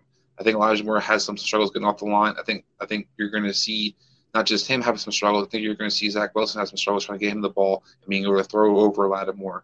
So I think this is going to be a tough matchup in the sense. I think you can put him in your lineup, but I would fit more than a receiver 3 production this week. Okay, betting on this game. This is going to be one of my lock bets of the week. The Saints are -5 on the road against the Jets. The over-under set at 43. I'm locking the Saints in at -5. I think that's disrespectful to the Saints. What about you? I 100% agree with you, which is probably the kiss of death of the Saints. But yes, I think that absolutely. I think this is going to be a get-right game for this team. And I think the Jets are the perfect patsy to kind of for this team to face and kind of just, take out some of the aggression for the season, how it's gone so far.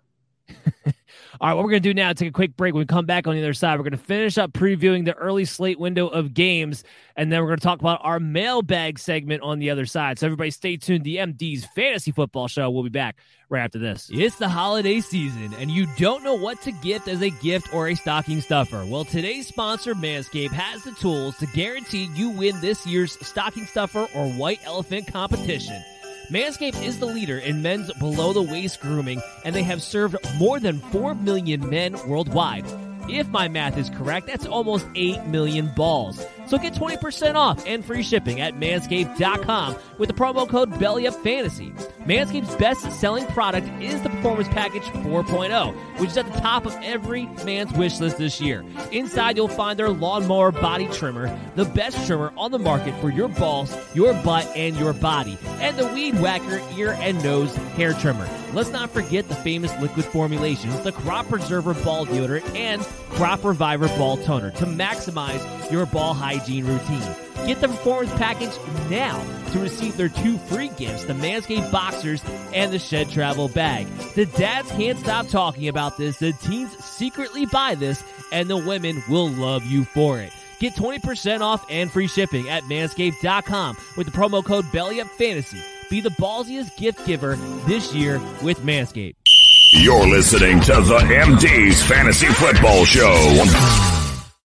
Mary redeemed a $50,000 cash prize playing Chumba Casino this year. I was only playing for fun, so winning this was a dream come true. Chumba Casino is America's #1 social casino experience. It's serious fun. With over 80 casino-style games to choose from, you too could win life-changing amounts of cash. Be like Mary. Log on to ChumbaCasino.com and give them a whirl. That's ChumbaCasino.com. No purchase necessary. Void where prohibited by law. 18+. Terms and conditions apply. See website for details. The voice in the preceding commercial was not the actual voice of a winner. Hi, I'm Maria. And I'm Mike. And we're Team Ready. Black Hills Energy knows your home is where your heart is, so they want you to be ready. It's all about keeping you safe, prepared, and making your home as energy efficient as possible. Everything from how to weatherize your home to how to stay safe during extreme weather. Be ready for anything. Go to blackhillsenergy.com/Team Ready. And welcome back, MD Nation, to the show. You are listening and or watching the MD's Fantasy Football Show, streaming to you live on social media at BillyUpMDFF Show. Subscribe to the YouTube channel. Check us out on your favorite pod streaming app after the show, and download us on the Amazon App Store so you can throw us up on the big screen and watch us every single day. Chris Dowhauer, who's here, myself, Dan Mader. Now we got an NFC East rival matchup as we continue through the early slate window of matchup previews for our fantasy football week 14. Dallas Cowboys, Washington football team, two teams battling it out in the NFC East because, believe it or not, Washington on one hell of a winning streak right now, making this thing all that more confusing as far as what these teams supposed to be or not. Well, let's start on the Dallas side of the ball. So we got Tony Pollard. He picked up a foot injury, apparently. So I thought it was a lot of cold water on the whole, Tony Pollard could take it over type of deal. Ezekiel Elliott says he's feeling better, although they did admit his knee probably won't actually heal for another 3 to 4 weeks, but it is progressing in the right direction despite him playing on it. And they say he can't really get any worse by him playing on this particular issue. He's only running in mud, not quicksand right now. Yeah, that's it. That's all. Look, as long as he keeps getting the volume, because that's the main thing, right? Especially when we're talking about half-point PPR rankings here, he's getting a ton of catches. That hasn't changed. He's not going for much. He's not running it for much, but he's doing just enough to be fantasy relevant. He's still technically a number 5 running back on the season, believe that or not. But I do have an RB15 heading into this week against Washington. You have him. You're playing him. If you want to close your eyes when you have to watch him out there, I don't blame you. Tony Pollard, if he goes, he's an RB27 because this is a nice spot for him to be able to break one, and he's been a little bit more involved over the past few weeks with Ezekiel Elliott trying to get through this knee issue. So depending upon that foot issue, I do think you can play both of these guys. Are you on board with that? Yeah, but I think that you're kind of hit the nail on the head with they're both pixely flex options. You're not really looking for a guarantee to get much more than that. Yeah, I can't disagree with you on that one. But I will play the pass catchers in this game. Now, I know Washington's defense has been playing better as of late, but the quarterbacks and the wide receivers are still putting up points against these guys. Dak Prescott comes in as my QB3 on the week, and I pair him up with 3 receivers that I think you can play. CeeDee Lamb's my wide receiver 8. Obviously, you love CeeDee Lamb. That's not a question. Amari Cooper comes in at my wide receiver 26. I think he'll be better than what he was the week before. I think his usage will be back up. But I don't think he's quite Amari Cooper yet, and his usage in general has been kind of hit or miss this season to begin with. So I have some trepidation when it comes to Amari Cooper, but ultimately I'm still playing him as a high-end wide receiver 3. And Michael Gallup gets in my top 36 as my wide receiver 32 this week. I think you can play him as somebody who has some boom or bust potential. One of the few boom or bust guys I'm willing to put in there because of this matchup against Washington. Where are you at on all the passing offense of Dallas this week? We'll throw in Dalton Schultz there, too. He's my tight end 10. Yeah, I think, first of all, I love Dak Prescott. I think it's a great call by you. I think that you saw a lot of things you liked on last week from him, and I think you're going to continue to see him kind of get back into the groove, and he looked pretty good in the passing game. I expect that to kind of continue this week versus the Washington football team's defense struggled all year versus the past. I know they've been playing better as of late. I don't necessarily buy into that. And as for the receivers, I think CeeDee Lamb clearly is the number receiver 1 right now. This team, it's the guy you can trust the most, has most potential for the big play, and the guy who kind of has the safest floor because he gets utilized all over the field. But the guy I do like a little bit more this week, maybe when you do, is Amari Cooper. I think Amari Cooper is going to kind of have that bounce back week. I think it's the week that he kind of gets right and kind of shows you why he's a guy that, Dak Prescott loves throwing the ball to. He also plays really well versus the Washington football team historically. So I think it's the game where he can kind of do his and get his. The guy I'd be a little bit more fearful with my lineup is Gallup, but you talk about a guy who definitely has some upside. So if you're kind of looking for the upside potential, you can play him. This is a little guy I have a little more fear. I just think there's a lot of guys who can kind of eat in this game. You could easily see a Jarwin, or not Jarwin, you can easily see a Schultz or somebody else kind of taking away too many targets that they don't feed all 3 of the receivers this week. No, I totally agree. I think you just play everybody on Dallas that you normally would in this match against Washington. That's really ultimately what it boils down to. The only quick note I do want to say is that CeeDee Lamb, he didn't start off the season the way we maybe would have wanted him to, but lately I feel like he's not just a wide receiver 1 for Dallas, but I think he's becoming a wide receiver 1 overall, a top 12 guy the rest of the way, because he seems to be taking it up to another notch. When guys come back, Cooper and Gallup come back, he gets to dominate that slot. Dak has nothing but eyes for CeeDee Lamb right now. I think the key thing is to talk about being in the slot, and I think that's where he has that really safe utilization in that floor. He also passes the eye test, somewhere where you kind of saw Justin Jefferson start having his breakout this year and kind of just getting the stretch he's been on recently. CeeDee Lamb's kind of showing you the same thing where he's basically unguardable and hard to tackle, and teams are really struggling to basically take his guy away. And he's basically the cream's rising to the top. I think you're really seeing him taking the evolution to become that next guy. Particularly next year, I think this guy's going to be receiver 1. Let's flip over to Washington, and we'll make it real easy. Antonio Gibson, my top 10 running back. He's my number 9 running back on the week. Jay McKissick did come back in practice today, but it doesn't really matter. I mean, even if he comes back and puts a little bit of a cap on Gibson as far as the receiving game goes, since the bye week, Gibson has gotten over 20 touches every single week, and he's been scoring, and he looks a lot better. He looks like he's over this shin issue where he looks explosive again. So Antonio Gibson, a must bona fide play against Dallas. Let's talk about a more interesting factor in Terry McLaurin. So this is a guy that a lot of people are super frustrated with, and I can understand why. But let's keep in mind here, Dallas is a team that gives up the big play quite consistently, and McLaurin usually bounces back after a poor performance the week before. So I have Terry McLaurin as my wide receiver 10 this week. I'm well ahead of consensus, but I think he bounced back in a big way against Dallas. Yeah, I 100% agree with you, and I think I talked about earlier in the show. I think that's the MO for a lot of these receivers. A lot of people are frustrated with the receivers, what they're getting from them. But right now, Terry McLaurin is one of those guys who can produce at a receiver one potential and has that potential, especially as Dallas defense, who isn't great against the pass, and you definitely take advantage of. I think one of the things he had an issue with was his team just didn't score last week, and overall that game wasn't a high-scoring game, but you kind of expected it to be more so. Dallas isn't going to score in the teens. As a result, Terry McLaurin's going to have to be involved in this game. He's going to have a nice floor, I think, have a great ceiling as well. Keep your eye out on Ricky Seals-Jones. If he's able to be active and playing this week, Logan Thomas will be out for the rest of the season, regardless of whether it's an ACL tear or not. Ricky Seals-Jones coming into this week, if he plays, my tight end 13, but he'll probably be a top 12 option for me more times than not. So if you're going into fantasy playoffs and you've been streaming tight ends, pick this guy up because he might be able to anchor your position moving forward. They still need another pass catcher besides Terry McLaurin going down the field. He's already proven he could be that guy before.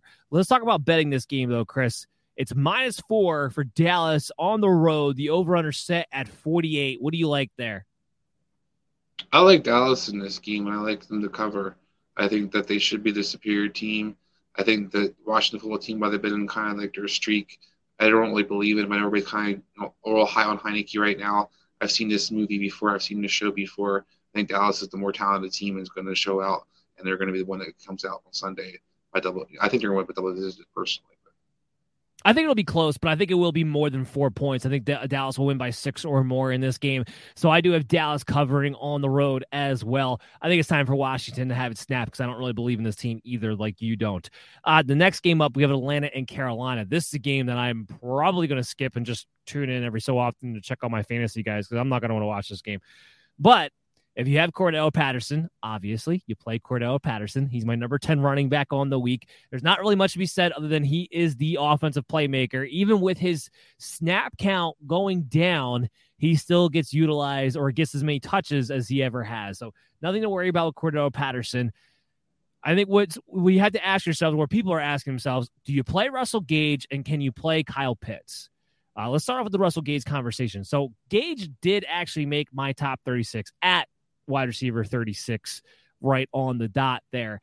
I'm not going to feel great about it, but because Kyle Pitts has been struggling so much, or Matt Ryan's been struggling to actually hit him accurately for some reason, he can't throw him the ball accurately. I don't know why. But with his inefficiencies from his target to his actual catch usage as of late, Russell Gage has been kind of stepping into that role. Now, you talk about seeing this movie before with Tyler Heineke. I've seen this movie with Russell Gage before where he can go off, he'll make you believe you can actually play him, and he turns around with a 2-catch, 24-yard performance the very following week. And there's definitely a possibility that happens here this week. But again, he makes my top 36 because there's 4 teams on bye. There's a lot of options not out there that normally would have been. So I think you play Gage if you have no other option, but I'd rather have an Osborne or a guy somewhere in that territory we've talked about already this show than a Russell Gage, just to be perfectly clear. So where are you at on Gage? Where are you at on Kyle Pitts this week? By the way, I have Kyle Pitts at tight end 6, so I'm definitely playing him. Yeah, I'm not a big Gage fan overall, so I'll just make that as my preface. This is a guy that I talked about seeing the movie before. I'm not impressed with his skill set. I've seen him have big games and then disappear for weeks at a time. We've been waiting for him to kind of step up this entire season, and different guys have kind of taken that role here or there where it's like, oh, who's the guy now for Atlanta this week? I don't think any receivers can be trusted other than the guy I'm ever going to play in this passing game is going to be Kyle Pitts. that's it, period, for me the rest of the season.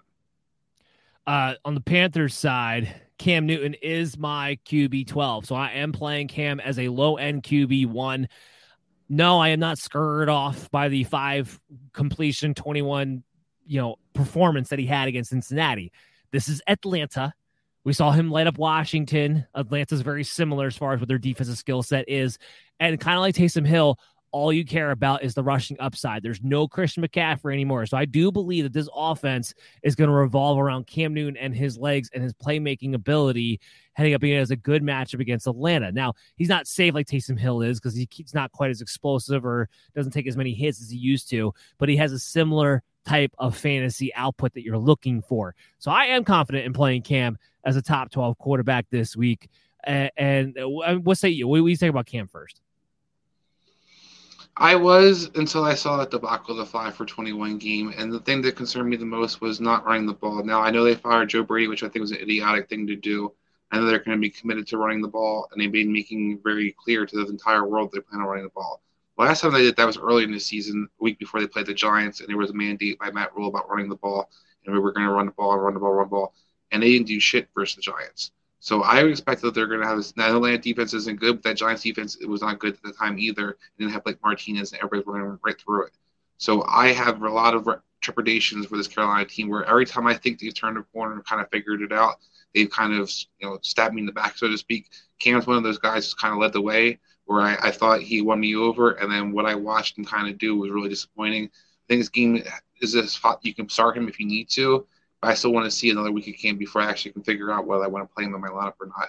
And I think, like I said earlier in the show, a lot of people are in their playoff spot right now or fight for playoff spots. If you have a better option than Cam Newton, I don't know if that's his chance right now to take. I'm going to count on the matchup with Atlanta, so that's why I'm going to go forward with it. DJ Moore is my wide receiver 14 this week. Again, you like the matchup, and the one receiver Cam will hit is DJ Moore. I don't know how much volume you're necessarily going to get, but he's the guy who's going to get the volume. Does he need to break one? Possibly, but he's got a nice high floor with a good chance to do so. I just don't see how you're going to have better options than DJ Moore, frankly, in your lineups. The real question is going to be, I believe, between Chuba Hubbard and Amir Abdullah, because keep in mind now, Chuba Hubbard kind of lost his 1-for-1 handcuff role with Christian McCaffrey. Amir Abdullah not only came on this team, took away the passing role, but then he started cutting into Chuba Hubbard's carries a lot too, to the point where it was almost 50-50 between them as far as rushing the football. I do think this will lean towards Chuba Hubbard with carries. I got him in a 60-40 split, but I do have Amir Abdullah getting most of the passing down work. The problem with that is that with Cam now at quarterback, that passing down work role gets shrunk. So Amir Abdullah comes in my RB38. I'm only playing him if you're absolutely desperate. Chuba Hubbard does come into my RB25. He has the higher touchdown potential, along with more carries probably heading his way with a Cam Newton. Where are you out on this running backs? Yeah, I'm definitely higher than Hubbard, particularly this week, where I think that this game, Atlanta is not going to be able to score a lot of points in this game either, so it's going to be a game where he's going to be able to utilize and they're going to fall behind big, and you turn to the pass down only guy. I also am very curious to see how this offense plays and personnel, how it's kind of utilized without Joe Brady there. I do wonder if he kind of was leaning towards using a third down guy in a sense. You did see in the beginning of the season, Hubbard was playing in the pass situations. I kind of taken that role away from Freeman, who had been recently cut, and was kind of playing that role earlier in the season as well. So, and then you had this stretch where Smith kind of came off the bench, played out randomly, but then Hubbard came back and started being the passing guy again. I think Matt Rule would prefer to have Hubbard. It's the guy they spent the draft capital on. It's the guy they kind of drafted to be the understudy replacement in a sense, to be the guy who comes in for Christian McCaffrey. So I wouldn't be shocked if he's the guy who gets the first crack and majority of the crack. I think Abdullah is a guy that might be getting some utilization, but I think as matchup-wise, as the season kind of progresses, he has some better things when it comes on paper about being involved in the passing game. But I think overall, Hubbard's the guy I prefer to have. As far as betting this game goes, it's Carolina minus 2.5 in Carolina. Over-under set at 42.5. Give me the under in this game, and I'm not picking a winner. Yeah, this is one of those games where I think Carolina should be able to blow out Atlanta, but then I also think this game could easily go either way. So, as a game I'm definitely avoiding, and I'm not going over-under because I don't think this game is going to be very exciting to watch. All right, let's talk about Seattle and Houston. I know, another very exciting game. That's our game. That's our last game for the show anyway. Russell Wilson, even against Houston, is still my QB 15. I'm not playing him. He had his best game in forever last week and was still a fantasy dud for all intents and purposes. So let's focus. I'm not touching a Seattle Seahawks running back. Alex Collins is back healthy. Rashad Penny's in there. Adrian Peterson there. They're trying to figure out the roles. Pete Carroll and that many running backs, no thank you. I'm not touching anybody. Let's talk about the wide receivers. You got to be able to play these wide receivers because they're too good not to. Now, Tyler Lockett, he's been fine. He's actually had a floor. He scores a touchdown. You actually can have confidence in playing Tyler Lockett right now because with Russell Wilson, the big factor's been he can't throw the deep ball the way he used to with his finger. That is cleared. I don't think it's going to clear up at any point this season, which is a big reason why DK Metcalf out in the perimeter has been getting left out to dry, and Tyler Lockett over the middle of the field has been the one who's been targeted and being able to get consistently hit on a more efficient basis because he's operating in that area where Russell Wilson can actually make those throws still. So that's why you're fine with Tyler Lockett. But DK Metcalf is my wide receiver 18. I actually have Lockett one spot ahead at wide receiver 17. So I'm still playing Metcalf at the wide receiver 2. There was more of a, I want to say I'm not sure what the right word is here, more of a focus, I guess, to try to get him involved earlier in the game last week, although it still wasn't a great performance. But, Chris, are you going to still fire up DK Metcalf against Houston with confidence? Absolutely, I am. DK Metcalf's one of those guys that I'm going to put my line up no matter what. I think you drafted him to be receiver 1. This is the kind of guy that can win the game for you by himself. So for me, especially the game, a matchup like this, you cannot set a guy like DK Metcalf or somebody else that you think you could argue is going to have a higher upside. I know Russell Wilson's struggling. I know he's not throwing a deep ball that well, but DK Metcalf's the kind of guy that can catch a 2-yard slant and turn into a 90-yard play. So for me, this guy's always going to be in my lineup. And I know that you're kind of struggling right now, but like I talked about receivers over and over again this whole season, this whole show, these guys are all kind of all over the place right now. And if you have a guy who's a thoroughbred versus a team that's been atrocious versus the pass, you pay that thoroughbred. On Houston's side, there's only one thing to talk about. That's Brandon Cooks, and you can't really trust Brandon Cooks. It's been 5 games now since he had double-digit targets. I don't really care who the quarterback is. He needs the double-digit targets in order to stay fantasy relevant, in order to maintain his floor because of how bad this offense is. Now, he's still a high-end wide receiver 3 for me this week because of the match against Seattle. No more Jamal Adams. And there's just nobody else to go to with the ball. But if he doesn't do it this week, Chris, before we head into fantasy playoffs, he'll probably start to fall into my lower-end wide receiver 3 territory where you're questioning if you're even putting Brandon Cooks in your lineup. I think you have to. I mean, right now, without the volume, you're not going to get touchdown production, so it's not something you can kind of spank on this team scoring any points for you. You needed him to have the high volume.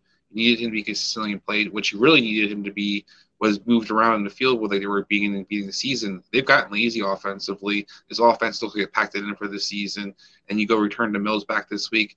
I have no hope for Brandon Cooks as the season kind of progresses, and I don't disagree that he's going to be somebody probably. I mean, you have to argue, can you even stick in your lineup as the season progresses? The line here is -7.5 for Seattle on the road. The over/under, the lowest of all of them, 41.5. I'm taking Houston plus 7.5. Seattle doesn't play with enough pace for me to think that they're actually going to beat anybody by a touchdown or more. They just don't. I mean, I can't argue that. I don't have the guts to bet on that. I think Seattle is definitely the better team. I'll say this caveat. As long as Tyrod Taylor plays, if it's Davis Mills, then I will probably take Seattle. But if Tyrod plays, I'm going to take Houston to cover. I just think that right now, I mean, yes, I think Seattle should cover. I think they should be able to beat this team. I think that you saw how bad this Texan team is the last couple of weeks, losing to the Jets, just getting blown out last week. I think that they're on their fumes right now. But I still think it's interesting because we all know Seattle, and why you're making this bet probably. Seattle plays down to the competition, always does, always has somehow. We watched Minnesota last week. Is one of those games and one of those teams you just kind of never want to bet on, to bank on. Yeah, agreed. Guess what time it is? The mail's here. Remember, if you ever want to get on the mailbag segment, all you got to do is hit us up on social media at BillyUpMDFF Show. We'll answer all of your questions. I'll pick out a few of my favorite ones and give you guys shout-outs here during the episode. So first up, we got Levi. He needs one for the flex, Russell Gage, Darrell Williams, or KJ Osborne. Give me KJ Osborne of that group. I think he has just as much of a floor and a higher ceiling than those other two. That's where I'm going. Where are you going, Chris? Yeah, I think I kind of jumped the gun earlier in the show, and we had this, the Gage or Osborne. I'm sticking with Osborne. I was going to stick with him regardless of the other two options were I think Osborne's the guy that you play for your flex this week. Neil, he has Kyle Pitts or Zach Ertz. That's actually a fair question. Now, here's what I'll say. I have Kyle Pitts ranked a couple spots higher for this week, but rest of season fantasy playoffs, I think I would actually go Zach Ertz. I think you can trust him more. Again, going back to that trust question, I think you could trust Zach Ertz and his usage in that Arizona offense more for your fantasy playoffs. I go the opposite way where I think Zach Ertz is, if DeAndre Hopkins is back and healthy, right now you have no idea who's going to get that ball in Arizona passing attack other than DeAndre Hopkins. I think Kyle Pitts is obviously still the best receiver on Pittsburgh no matter what happens. So still the guy I want to put my lineup and hope for the upside it hits one of these days. So Josh had asked me KJ Osborne or Amon-Ra St. Brown, which we actually wound up getting asked that question during the show. We already answered it. So we're both on the Osborne side of it. So let's skip ahead to our last question of the show. Mark, Joe Burrow or Taysom Hill? I got Taysom Hill at QB8. So I'm going Taysom Hill all the way. What about you, Chris? Yeah, I had the cat out of the bag earlier. I think Taysom Hill could be arguably a quarterback top 3, right? So I'm playing Taysom Hill definitely. Absolutely. Guys, thanks for tuning into the show today. I hope you guys all enjoyed it. We're going to be back actually Friday morning for the recap show. So a little bit later, usually do it Thursday night, but it will be Friday morning. So we'll do Thursday night recap and all the late slate window of matchup previews. And then we'll be back later on that Friday again for the MD's DFS contest and lock bets of the week. So lots of content coming out to you guys on Friday. So stay tuned to that. Make sure you're following us along on social media at BillyUpMDFF Show. Make sure you subscribe to the MD's Fantasy Football Show YouTube channel. Download us, subscribe to us on your favorite pod streaming app, and make sure you download the MD's Fantasy Football Show on the Amazon App Store to fire us up on your Fire TV devices and Android devices all the way around. I'm your host, Dan Maynard, joined here, Chris Dowhauer. We'll see you guys again soon. Hi, I'm Maria. And I'm Mike. And we're Team Ready. Black Hills Energy knows your home is where your heart is, so they want you to be ready. It's all about keeping you safe, prepared, and making your home as energy efficient as possible. Everything from how to weatherize your home to how to stay safe during extreme weather. Be ready for anything. Go to blackhillsenergy.com/teamready.